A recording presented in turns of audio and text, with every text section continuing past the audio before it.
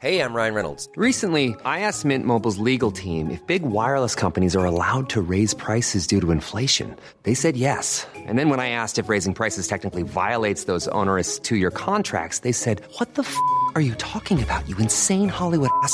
So to recap, we're cutting the price of Mint Unlimited from $30 a month to just $15 a month. Give it a try at mintmobile.com/switch. $45 up front for 3 months plus taxes and fees. Promo rate for new customers for limited time. Unlimited more than 40 gigabytes per month. Slows full terms at mintmobile.com.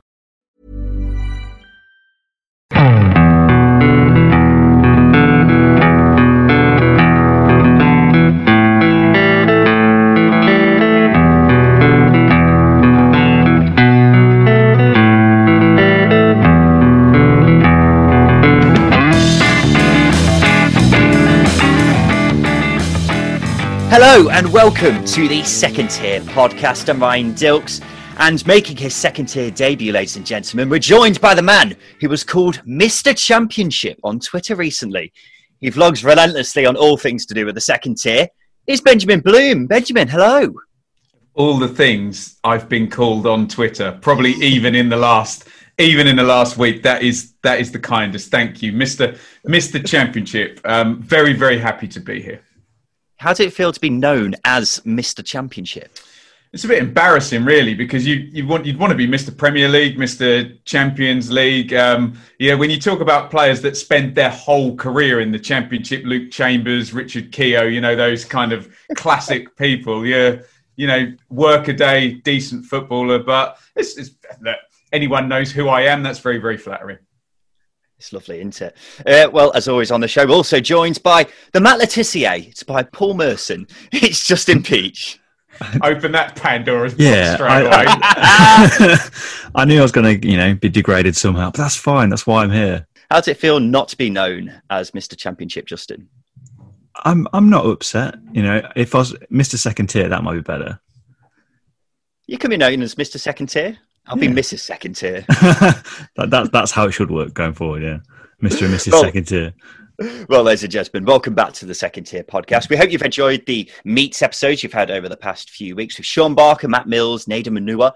If you haven't listened to them yet, they're still very much available for your listening pleasure. Well, in this episode, we're going to go through some of the interesting bits of transfer business that's happened since we last spoke. So if your side doesn't feature here, then we've either already spoken about it before or it's not interesting enough.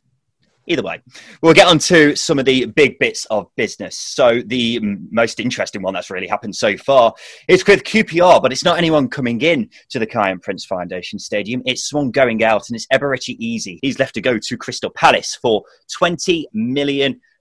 Benjamin, what is your reaction to this move? Well, we knew he was going to go at some point. We thought it would end up being from London to London because there were links with, basically every London club that either had parachute money or Premier League TV money. Really enjoyed watching him. First saw him for Steve McLaren's QPR.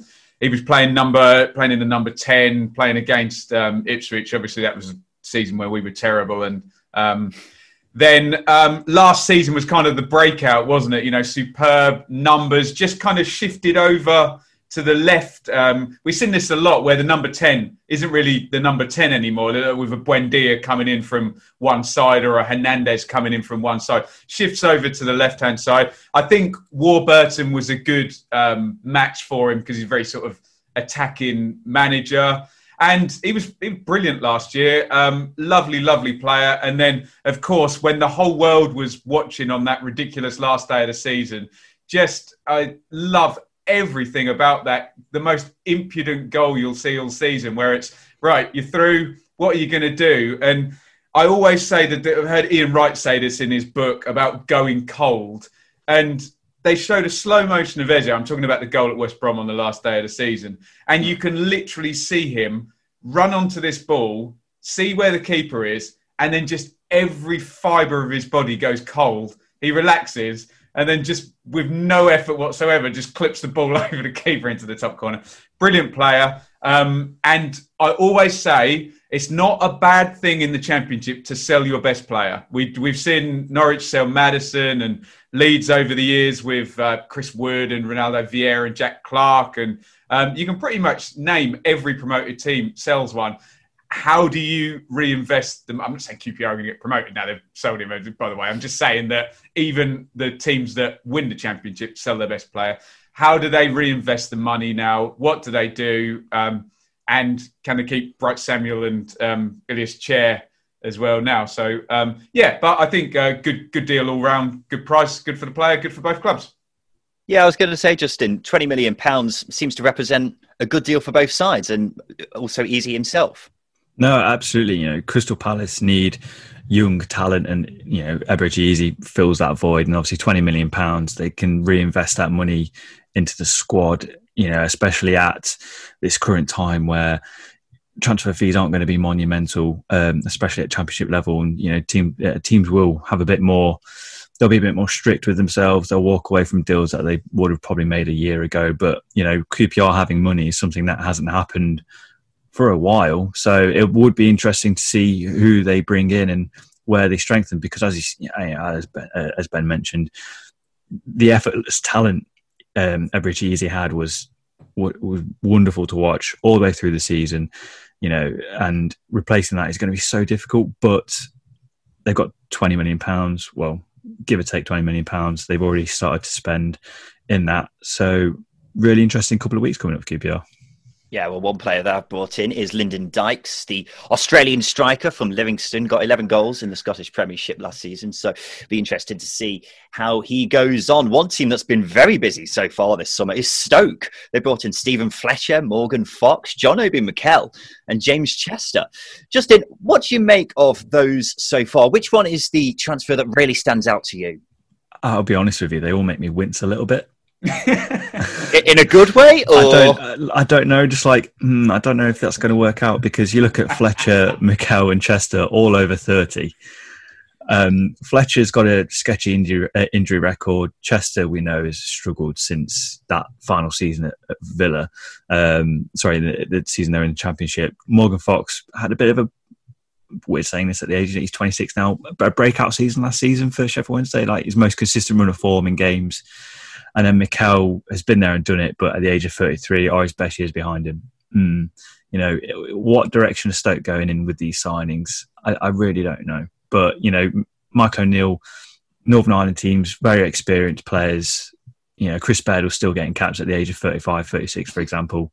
He likes his experienced players because obviously they know what they're doing. They can follow instructions. And that's really where Michael O'Neill is, that's where his value is as a manager, is tactical ability and giving out strict instructions to players. And they're obviously going to fill the bill. But as I say, it makes me wince a little bit. I'm not sure I agree with you, Justin. I mean, Stephen Fletcher and Morgan Fox were both brilliant for Sheffield Wednesday last season. Two of the only players who really stood out for them last season. Chester, admittedly, has had his injury problems and might just be kind of a squad filler. But John Obi Mikel's another one who looks, well, we all know how good he was when he was at Chelsea all those years ago. And since then, his career is kind of... He literally basks in medals.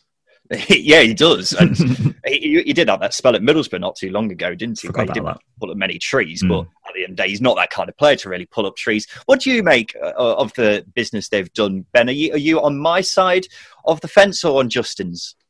I probably like both of you. I've sat here the last 2 summers and looked at Stoke and gone, oh, okay, that makes sense. I've just brought it up. Afobe, Ince, Vokes, Woods, Etebo, Klukas, McLean, Bart, Federici, Williams were the first season, Tommy Smith, Liam Lindsay, Adam Davies, Stephen Ward, Nick Powell, Lee Gregory, Jordan Cousins. I've just reeled off an entire squad of players who we'd all sit here and we'd go, yeah, do a job. And some of them you'd think, excellent, really, really good championship.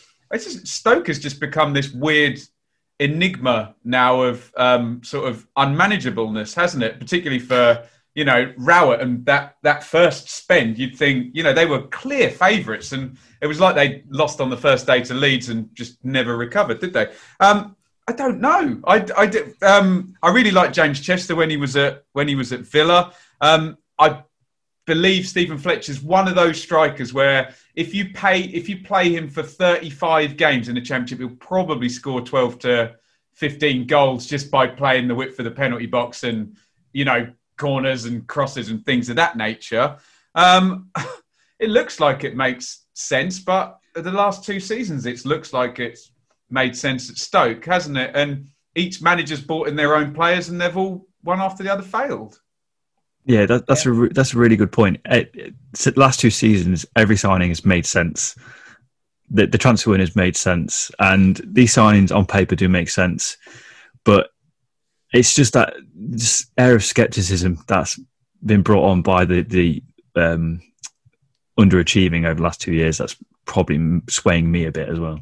And Justin, we will all as pundits now be required to do a 1 to 24 and make no mistakes. And the last 2 seasons, I bet you've both, same as me, have put Stoke miles away from where they actually finished, and then get loads of grief for it. So we don't talk about that. I know, but forgive us. Well, God, look at me in Huddersfield and Millwall last year. Christ. Forgive our scepticism is all I'll say. Speaking of that, we have got our Championship predictions next week, so you have that to look forward to. Godspeed to you. Good luck in the comments. I will say, though, just before we move on, I do think Martin O'Neill has turned the table. Michael O'Neill, sorry, has turned the table at Stoke. I think Stephen Fletcher is a solid signing. He's someone who has just come off the back of his best season so far. How old is he, Ryan? He is getting on a bit, admittedly, but at the same time, he just seems to be someone who seems to be getting better and better with age. So I'm all for it. It was once described that he's had more hair transplants than goals at some point. So, born 1987, so he is 33. Justin, what I will say is, me and you can't comment on anything. No, I know. And I can't seem to avoid people commenting on my hair, so there we go. We'll leave that there. Well, let's move on to Forest, who have also been very busy. Their latest signing is Luke Freeman, who's joined on loan, which is a very eye-catching signing. Benjamin, you're pulling a face there that says, I'm impressed with that. I like that a lot, actually. I spoke to a Forest podcast the other day, and they were talking about Luke Freeman, and you kind of think about it.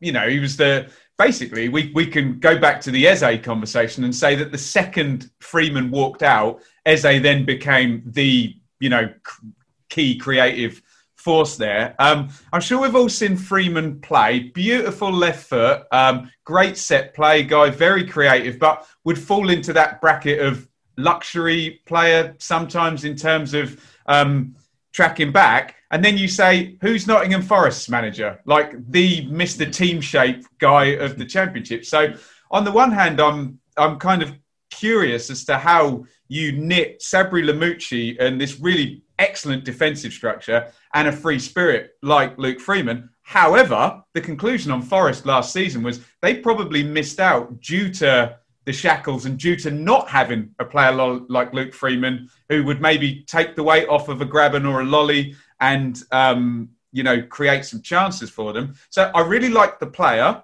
I'm curious as to how it knits with the manager. I'm very interested to hear your feedback on that. But I think that's a big thumbs up from me. There's some talk that Thiago Silva and João Carvalho, that might be I don't know what Mr. Marianakis, I don't know what Olympiakos' budget is at the moment, or whether they've got any openings there for some money to be perfectly legally moved from one country to the other. But I like it a lot, guys. We'll just see. I just have a sneaking feeling that there has to be a Lolly, a Worrell, or a Cash. One of them has to go out at some point for mega bucks. But very eager to hear your feedback. Yeah, it seems like Matty Cash is the one who is most likely to head out the door. But I think Luke Freeman is, as you mentioned, going to fill that gap that has been left by Silva and Carvalho, who haven't really taken up the mantle that we're expecting there. Forest, as we know, likes counter-attack, so they'll be hoping to put pace on the wings. And Freeman, when he was at QPR, he was very much on the wing, so I imagine he'll be almost playing behind the striker. Who that striker is, Justin, we don't know, because Lyle Taylor has signed for Forest, and you're shaking your head because you're disappointed, because I think you were hoping that Lyle Taylor would go to somewhere else. Well, obviously being a Derby fan, disappointing the fact that Forest have bagged this, bagsman, really. Lyle Taylor is an incredible goal scorer, especially in recent seasons, and he's shown how efficient he is at taking chances. I put an article on the second tier website, and Forest were my number one for Lyle Taylor because it just seemed an ideal fit. And having Lyle Taylor, he's a similar striker to Graben in certain ways, but I think he's a bit more ruthless than Graben. It's just whether or not he can stay fit for long enough. But then if you've got Lewis Graben as well, that's a fairly good mix. They're both, you'd say Graben might be going past his peak. Lyle Taylor's going to hit his peak. He's got a lot left to give at this level, and with the likes of Luke Freeman supplying chances in abundance, I think Lyle Taylor can hit 20 goals next season easily. Well, the other players Forest have signed is Tyler Blackett from Reading and Farod Bashiru, who's a midfielder from Malmo, and Jack Colback as well, lest I forget. Let's go on to Swansea, because they brought in Jamal Lowe from Wigan for 800 grand, which seems like an absolute steal, doesn't it, Benjamin? I can't talk about Wigan without literally shaking my head and feeling a little bit broken inside. That team that we were all getting so carried away with as they were building up towards the end of last season has just been, just pillaged awfully. And look, we know what administration's like. I'm an Ipswich Town fan. I saw Charlton literally just scoop up Matt Holland, Herman Heridason, Darren Ambrose in our administration in 2002. It's just an absolute killer. But I mean, I'll go on to Swansea in just a sec, if I may. But you're looking at it now. Marshall, I think Nathan Byrne will probably go as well. I'm just trying to go through. Che Dunkley's gone, hasn't he? Robinson's gone. Williams has gone. Morsey will probably also go. Lowe has gone. Moore has got. Has Kipre gone as well? Okay, He's going. Yeah, the entire 11 now is pretty much. Then take out Kieran Dowell that he was on alone. It's very, very sad. But if I'm a Swansea fan, I'm really happy with this recruitment now. The issue for Swansea is that they had Mr. Cheat Code Rhian Brewster on loan last season, didn't they?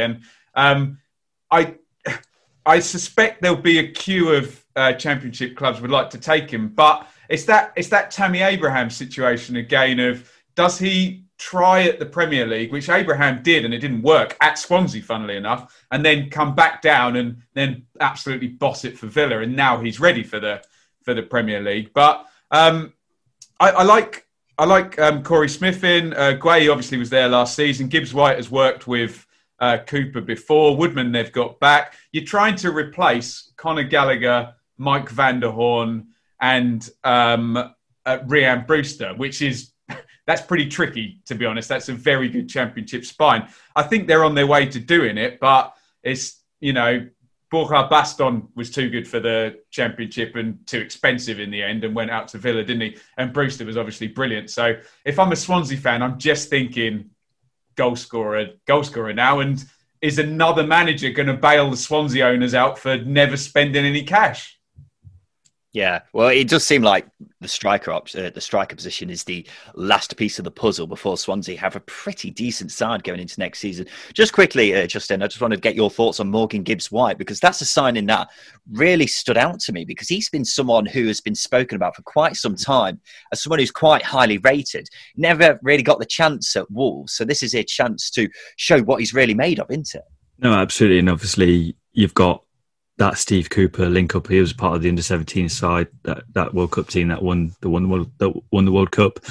And Steve Cooper's track record with improving and bettering those players is there. He's been on the Wolves periphery for a couple of seasons now, obviously Gibbs White, and it's a chance for him to show exactly what he can do. Because again, I'm incredibly intrigued because he's not had a consistent run of games to showcase what he's about. And I think, as I say, that link up with Steve Cooper will get the best out of him. Yeah, definitely. Let's talk about Norwich, because they've brought in Jordan Hugill and Oliver Skipp. What are your initial thoughts on those two, Benjamin? Well, I obviously have to preface anything I say about Norwich to say that I'm an Ipswich fan, but I am not biased. But obviously when when an Ipswich fan sees Norwich sign a striker, you just assume he's going to score 50 goals next season on the way to Norwich scoring 100 points. But no, I think Hugill, I like it actually. I think Norwich fans complained over and again about a lack of physicality in the team last season. They couldn't defend corners, etc., etc. So there's a defensive side to it. When they went up in 2018-19, it was Teemu Pukki with Jordan Rhodes as the spare option. So perhaps we see something similar now where Teemu Pukki is still the goal scorer and Hugill is, I don't know, the bench option and the big physical guy. I mean, I can't see them changing system because they've brought Dowell in, who will likely start at number 10, and they've got this Polish winger whose name I can't pronounce. He's presumably going to go down the left, and Buendia will be. Shall I have a go? Przemysław Placheta, but they've spent a fair amount of money on him, so I assume it's still going to be 4-2-3-1. And Hugill is he'll come in, he'll try and out-train Pukki, which he won't be able to because Pukki's better than him, obviously. But and he'll try and force his way into the team.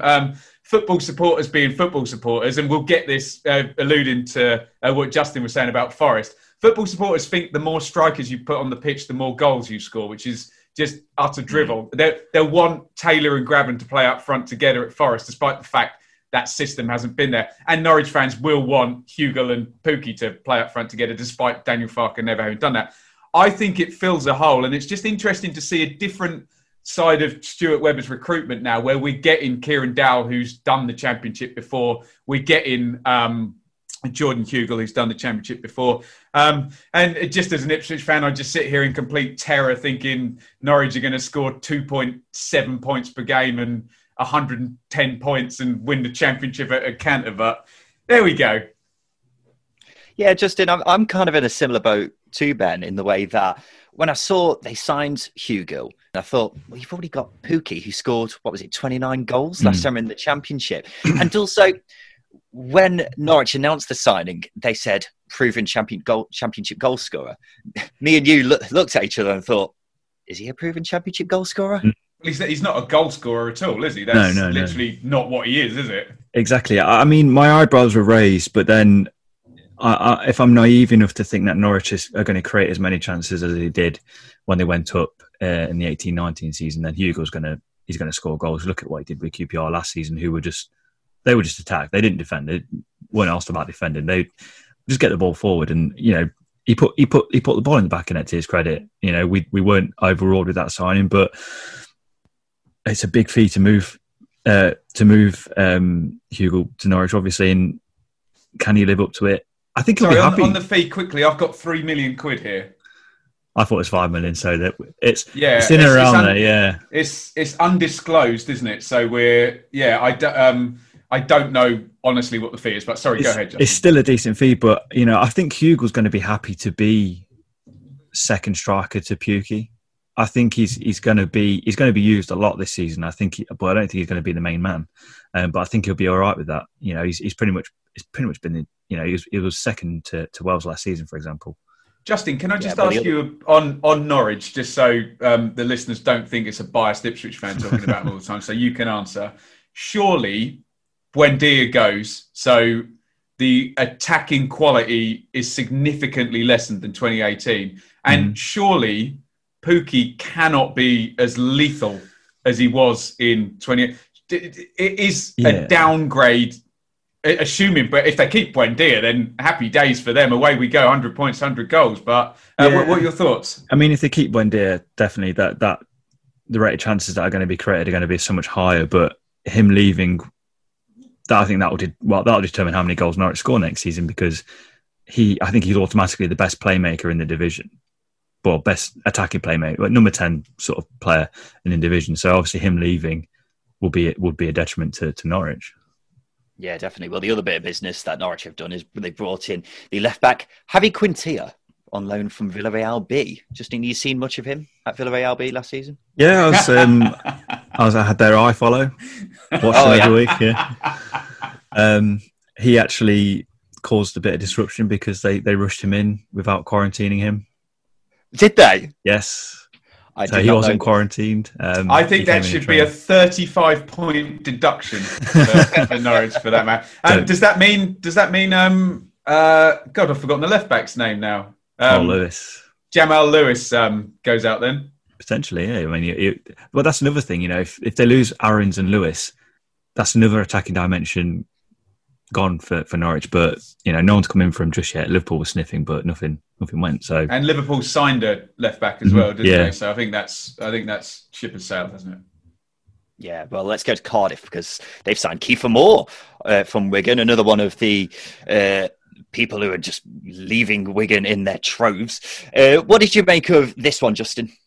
This is such a good signing for Neil Harris and Cardiff City. This is danger to every Championship defence because the amount of crosses they're going to put into the box for Kiefer Moore is just going to be on another scale. He's to Kiefer Moore's credit, he's not just a target man. He's got a bit more about him, and there's a lot of goals in and around this Cardiff team. You look at last season, Patterson, Rawls, Glatzel, they all scored 8 or 9 goals. They never really had a goal scorer, and they've added another 10, 12 goal striker in there who's actually going to be a bit more, giving them a different dimension in that final third that they didn't have last season. And as I say, it's a dangerous signing, I think.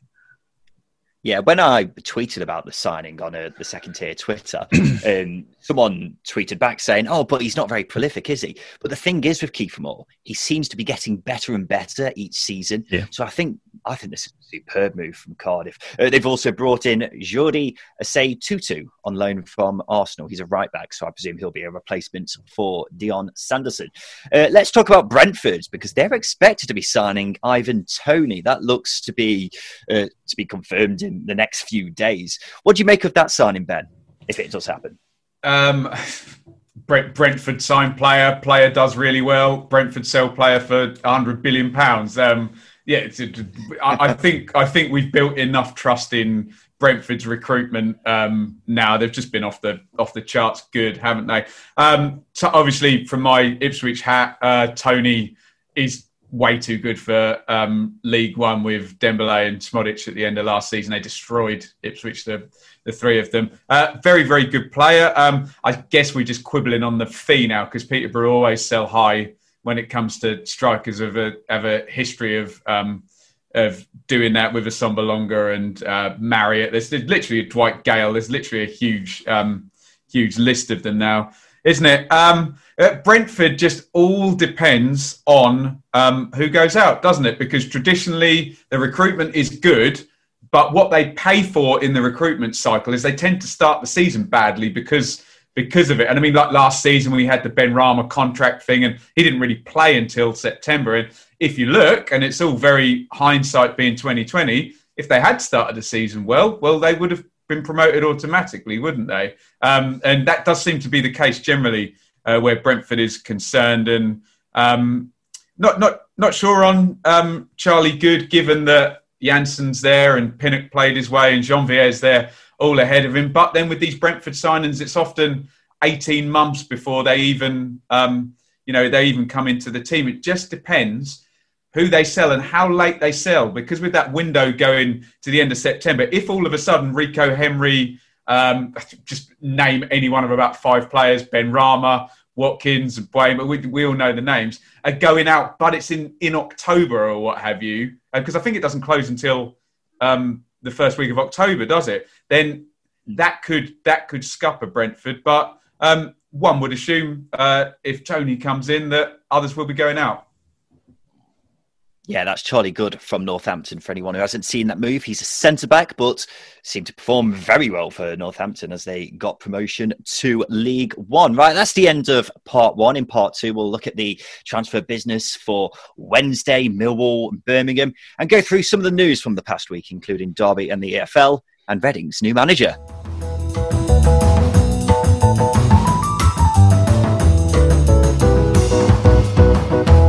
If you could see us recording, you would notice that Justin and I generally wear a different football shirt almost every week. There's nothing that fuels nostalgia more than an old football shirt. And guess where you can get them? classicfootballshirts.co.uk. Absolutely. I spent plenty of money there and got myself some cracking purchases.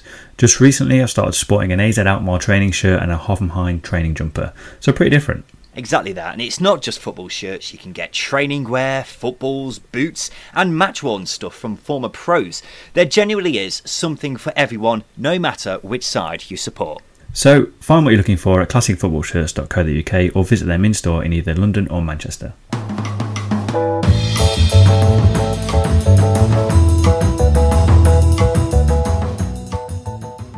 Welcome back to part 2 of the Second Tier podcast. We're having a look through some of the transfer business from the past few weeks. Let's go to Reading, Justin. Obviously, we're going to be talking about what's been going on there a bit later on, but we'll talk about some of the transfer business that they've done over the past couple of days, and that's Ovi Ejaria. He's now signed permanently after a loan spell last season. Is that a good signing for Reading?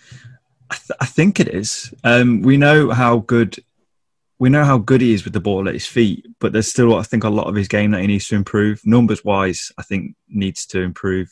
You look at Eberici Easy, for example, who they're similar type of players in how they just effortlessly glide past defenders. But Easy, again, for example, had that ruthless streak in terms of his, chance creation, goals and assists, which I think Ejaria needs to up those numbers a bit. But he's settling in at a permanent home, which is what he needs. Any player that has a lot of loan spells out from a Premier League club, they tend to do better when they settle in. John Swift, for example, is at Reading is a perfect example. But it's a good signing because he's a player that he improves Reading's attack when he's in the team. So it's not a bad signing, is it? Yeah, the only thing you can really hold against him, I suppose, is consistency, because that's something that he's lacked massively, especially last season when we saw him perform brilliantly at times and run rings around defenders, but then he'd go missing in quite a few other games. Let's talk about Wednesday, because they've obviously got their hands full with the points deduction next season, but they've done some decent business so far, haven't they? Izzy Brown and Shea Dunkley join in. What do you think of that, Ben?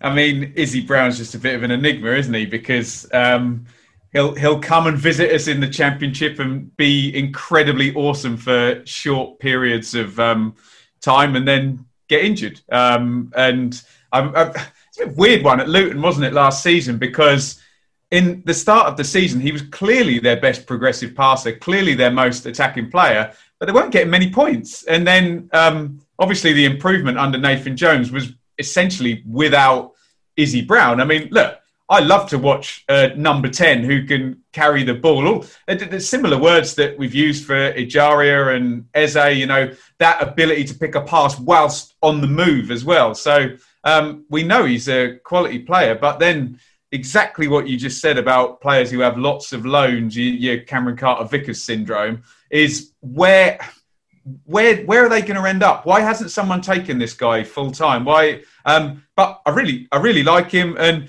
Shea Dunkley, well, I think it's the cue for me to shake my head and feel sorry for Wigan again, isn't it? But but I'd be very interested in your predictions as to how that -12 as well manifests itself. Is that a guaranteed relegation, or can they? Because essentially, you have to be a top 8 team to finish in the bottom 8 with -12, don't you? If that analogy makes any sense. But good luck, and it's a reasonable start, isn't it? But it might be more the players that have gone out that affect them more than the players that have gone in, with Fox and Fletcher as well. Yeah, we'll give our thoughts on where we think Wednesday will finish next season in our Championship predictions. Keep your powder dry. I'm also going to write down Cameron Carter-Vickers syndrome. I plan on using that plenty of times this season.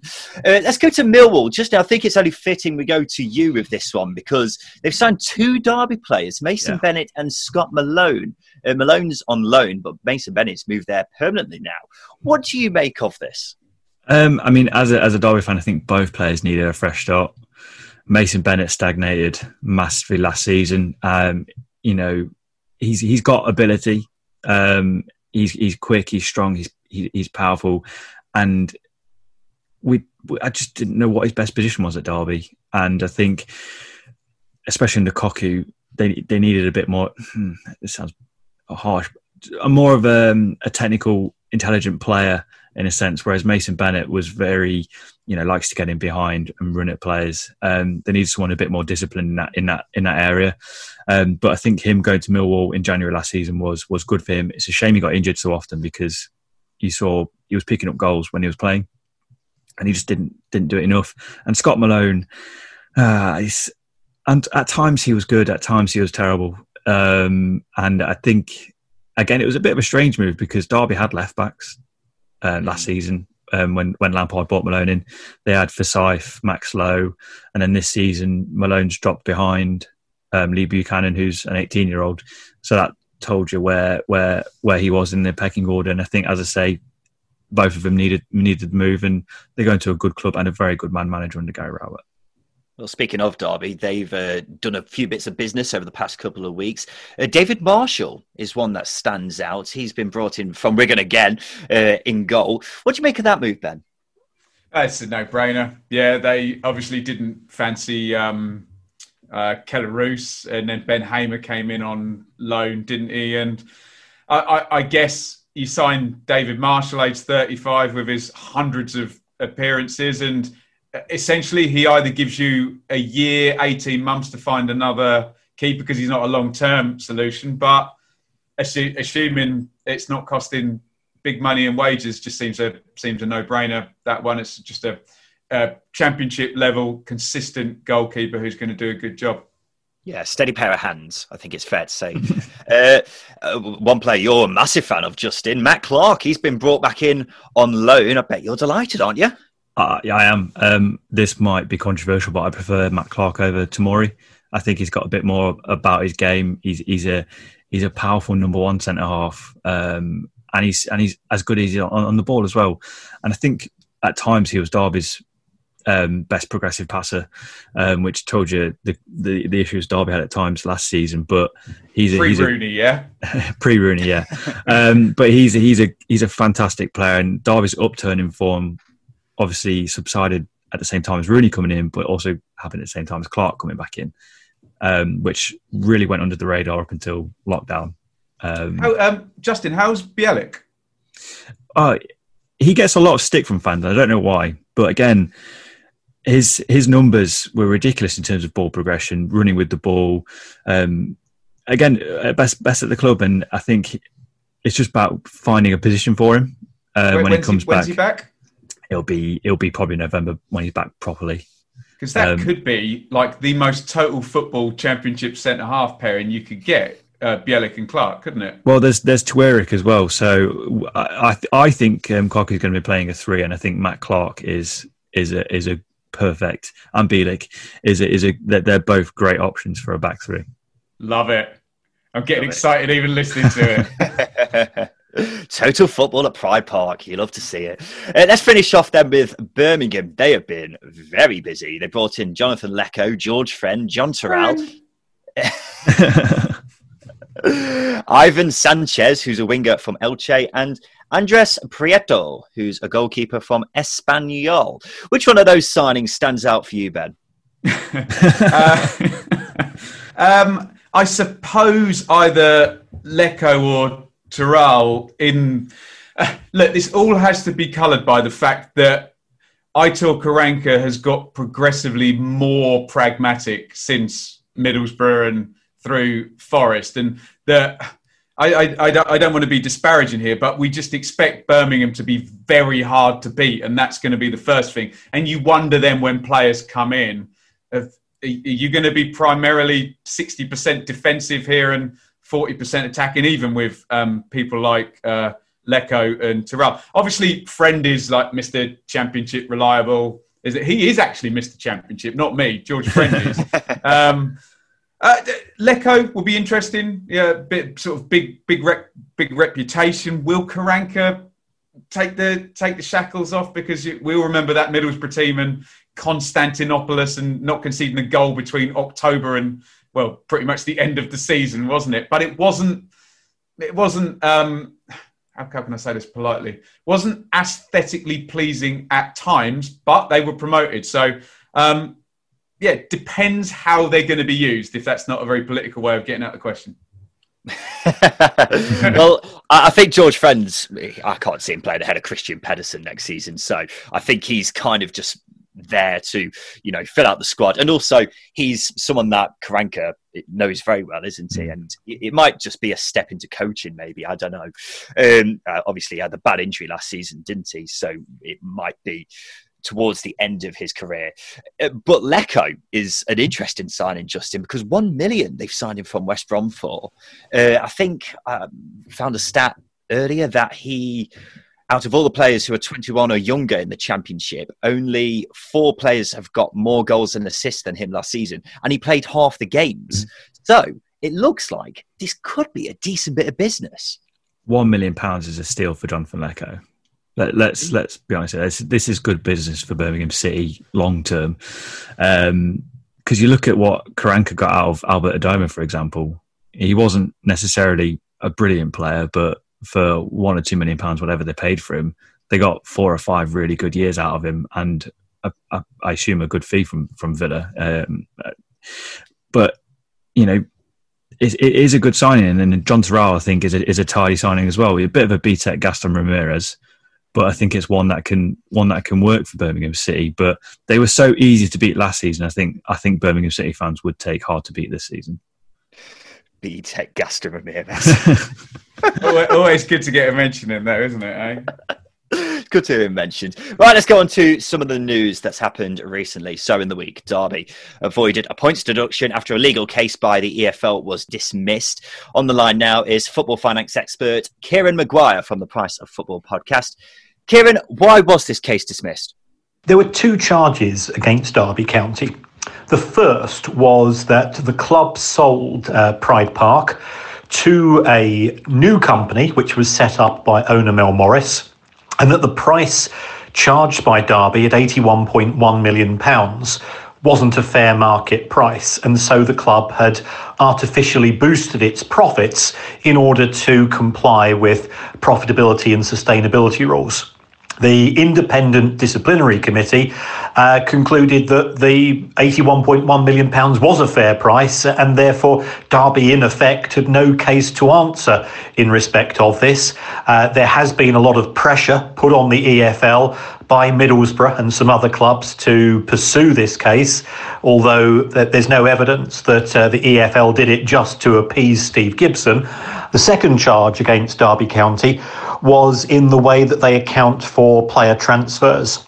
Normally, if you sign a player, what you do is that you spread the cost of his transfer fee evenly over the life of the contract which he signed. So if you sign somebody for £10 million on a 5-year contract, you take 10, divide that by 5, and you put in a £2 million cost each year in what we refer to as player transfer amortization. And this reduces profits by £2 million in each year of the contract. What Derby have done, and this is ingenious in many ways, is that they've said if you look at most players, the value of the player is maintained normally until around about the last year of the player contract, where he can walk away on a Bosman at the end of that. So what Derby will have done for that £10 million player is they've said, well, we'll depreciate the player's value, but only by a little amount for the first 4 years of the deal. So let's say that if we sign that £10 million player 5-year contract, Derby only amortise him by, let's say, £500,000 a year for 4 years. So at the end of the 4 years, as far as the accounts are concerned, the player is in the accounts at a value of 10 million less 4 amounts of 500,000. So that gives him a figure of £8 million. And then in the final year of the contract, where the player values tend to tumble as we get closer and closer to the player being able to walk away on a Bosman, they would amortise him by £8 million. Now, no other clubs use such an approach. But that doesn't necessarily mean that Derby's approach is wrong. So Derby's accountants and their lawyers put this to the IDC, the Independent Disciplinary Committee, who said, well, that seems fair enough to us. It's an unusual way of dealing with things, but ultimately what they've chosen to do, perhaps it isn't within the spirit of the intention of the profitability and sustainability rules, but it does fall within them, and therefore Derby were cleared of those particular charges. Yeah, just going back to the stadium part of that, Sheffield Wednesday got punished for what were very similar charges. Why did they get punished and Derby didn't? Wednesday were punished because they claimed that they'd sold their stadium in 2018 and they put through the profits on that deal in their 2018 accounts. However, it subsequently came to light that they hadn't sold the stadium and therefore they couldn't include the profits. As a result of that, when the EFL did their calculations for Sheffield Wednesday's profitability and sustainability figures, they'd exceeded the allowable loss and therefore they were charged, or rather they were found guilty of exceeding the allowable losses and had to pay the appropriate fine in the form of a points deduction. The reason why that points deduction was pushed back until 2020-21 was due to the fact that the decision was made so late, it didn't give Sheffield Wednesday an opportunity to turn things round on the pitch in the most recent season. It seems like the Derby chairman, Mel Morris, has been very shrewd about the way he's done this, and much to the annoyance of many other clubs in the league, he has been very clever, although he is bending the rules, isn't he? I guess you could call it bending the rules. Another way to view it is that the rules aren't fit for purpose. EFL owners changed the rules in respect of stadium sales in 2016, allowing clubs to sell stadia to related parties, to the club owners, and keeping the profits in the club for financial fair play purposes. So effectively encouraging such behaviour. Mel Morris applied those rules, so there's no criticism of him. With respect to the amortisation issue, HMRC, when you're doing your tax calculations, have specific rules which prevent this type of thing, this acceleration and deceleration of costs to adjust profits. So if HMRC can come up with rules to stop it being manipulated, why can't the EFL? Unfortunately, the quality of the EFL rulebook is so weak that it doesn't take a huge effort for somebody to find a way to circumvent those rules. Kieran, thank you for your time. My pleasure. Kieran McGuire there from the Price of Football podcast. I just wanted to quickly get your thoughts on the decision, because it was kind of a win-win for you, because you're not a big fan of the Mel Morris administration, but at the same time you don't want Derby to get a points deduction, so you couldn't really lose in this situation. What did you make of what came out of it? I tell you what, at first I was like, oh God, we've got away with it. I didn't really want to get away with it because I thought selling the stadium, I just think that Derby, they've gone the wrong way about it. But when you look into the details, it's like, actually, this was a shoddy investigation, really poorly put together. Comparing the ground to the Globe Arena at Morecambe, for example, in terms of costs, and it's like, who's put this together? A bunch of amateurs. And what has actually made me even more angry is the fact that it's come to light that other clubs are footing the bill for this inept work that's been throughout the EFL for however many years, and it's getting worse by the month and season, really. There's not really many words to say, because it's just making me so frustrated at the fact that the EFL feels like they're getting away with incompetence again. It's Yeah, well, what you were mentioning there, the footing the bill is, Sky Sports say that each club in the EFL is going to be paying £1 million for this investigation that's ultimately turned up nothing. So it's quite shocking, especially with everything that's going on at the moment, with clubs not being in the best financial place. But let's move on then. Get ready for me to absolutely destroy this name. Veljko Paunovic has been replaced has replaced Mark Bowen as the Reading manager. He was most recently in charge of Chicago Fire in the MLS, and before that he had spells coaching the Serbian youth teams. Ben, what's your experience of Paunovic?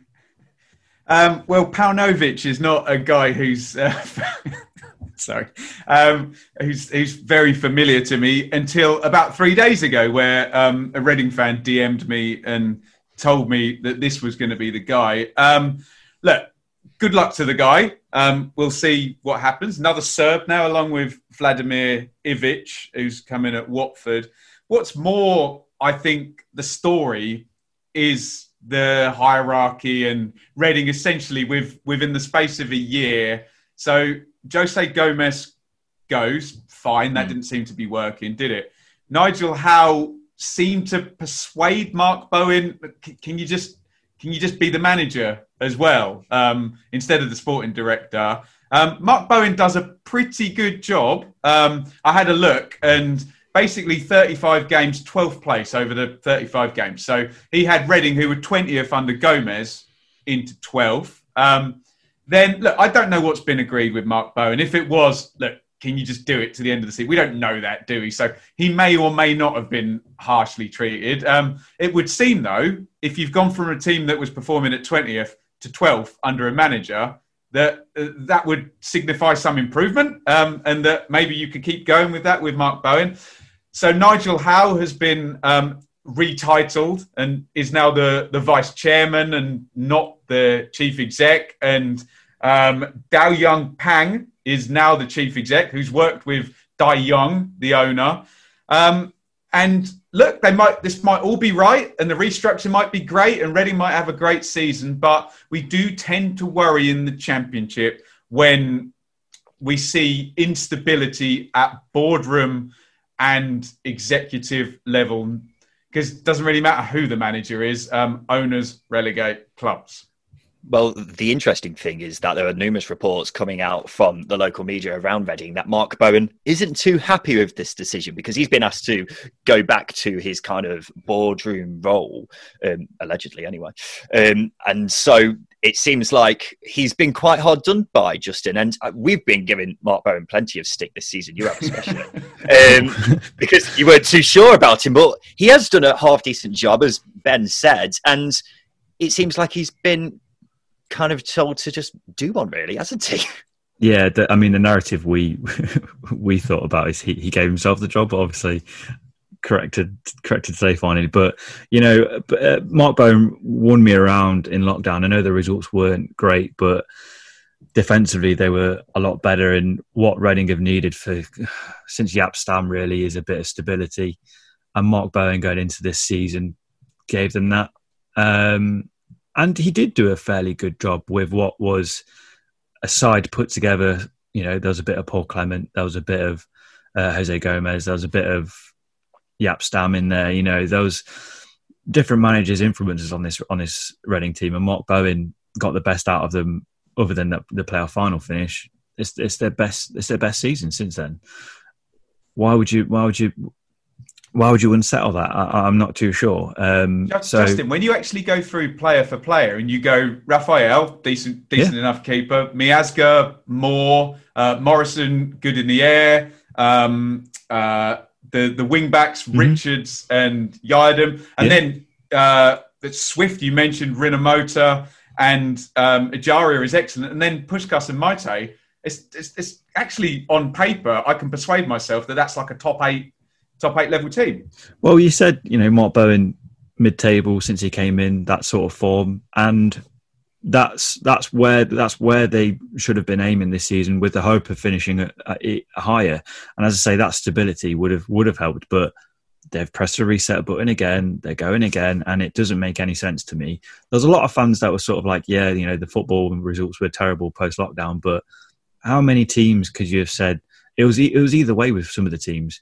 As when football returned, and I just don't think it's a good decision. It's one that Reading, I think, are going to pay for. I really do. I think this might be the one that might the straw that broke the camel's back. Finally got a saying right. Yeah. Well, the interesting thing is that a lot of Reading supporters seem to be getting this vibe that they think this is going for broke. They want to get the boards want to get promoted this season. But I look at this Reading team, and I do agree that it is a decent Reading team, but I think they're half a team away from being fit to go for promotion. Do you agree, Ben? I've heard the same thing. And how can I word this in legally correct terms? That because of the possible absences of FFP, there may be some opportunities that could be exploited. Did I say that in a okay way? You know what I'm saying, don't you? Loopholes. Yeah, you guys can't see the guys. They're both like, what's he going to say? I agree. It always depends on in the championship. How many basket cases do you get? How many clubs that are going to get relegated, blow all their parachute money, sack their manager? Teams of Reading or Millwall were in 8th, Blackburn. They're essentially relying on 4 or 5 teams to cock up massively and them to have a really good season for them to be anywhere near the playoffs, really, because we know with the financial imbalance that it's basically a failure if you're Bournemouth, Watford or Norwich. If you finish outside of the top 6, given the advantage you have, you should be up there. So for someone like Reading, yes, possibly some signings, possibly some good coaching, and you are relying on the ineptitude of others to place themselves below you rather than you above them, if that makes sense. Yeah, definitely. Let's go on to some of the other bits of news. All the EFL games will be available to watch from home, while matches are played behind closed doors or at limited capacity. It's part of a flexible framework which has been agreed with Sky Sports to allow all games not televised live to be streamed live, which is nice, isn't it? And then QPR will be ground sharing with AFC Wimbledon until that will be for the first couple of months of the season. It's because the League One side were meant to move into a new ground, but that's not finished yet. So they're playing at the Karen Prince Foundation Stadium for the time being, which is a bit weird because we now have 2 ground shares in the Championship next season. Would you look at that? What a time to be alive. Do you think it really makes much of a difference? Because as we saw with Cov last season at St Andrews, it didn't really make much of a difference. They stormed League One. What do you think, Justin? I mean, Birmingham City might have another angle to that argument, given how badly they played. A few Birmingham fans did say the pitch looked terrible about halfway through the season. It's never been a healthy pitch, has it, at St Andrews? It's never been a very healthy pitch. I remember years ago they were just laying sand down on it. Sand, yeah, I remember that. And it was terrible. I mean, that's obviously the reason why it's a bad pitch is because that one occasion they put sand on it. But yeah, as I say, they might have arguments, but might work for QPR, might not. Out of interest, what do you think the best pitch is in the country at the moment? In the country, yeah. Any idea on what are the best pitches? I mean, I can say that due to urination issues from my dogs, it's not the little square of grass in my back garden. Leicester City always outperform everybody else. You can't tell, can you? Because if your floodlights are really nice and bright and you've watered it, it looks amazing. And then you get down to ground level and you're like, it looks a bit bumpy and rubbish. But that might be one for the players, I think. Ladies and gentlemen, if you ever want to have a chat about the quality of pitches in the Football League, then this is the podcast for it. That brings us to an end of this show. Thank you for joining us today. Next week, we'll be doing our Championship table predictions. Not sure how it's going to work yet. We'll keep you posted on Twitter. I've been Ryan Dilks. Ben, thank you for joining us today. You're very, very welcome. Please follow on YouTube at Benjamin Blue. Nice little plug. Justin, thank you for joining us today. No worries. We'll see you next week.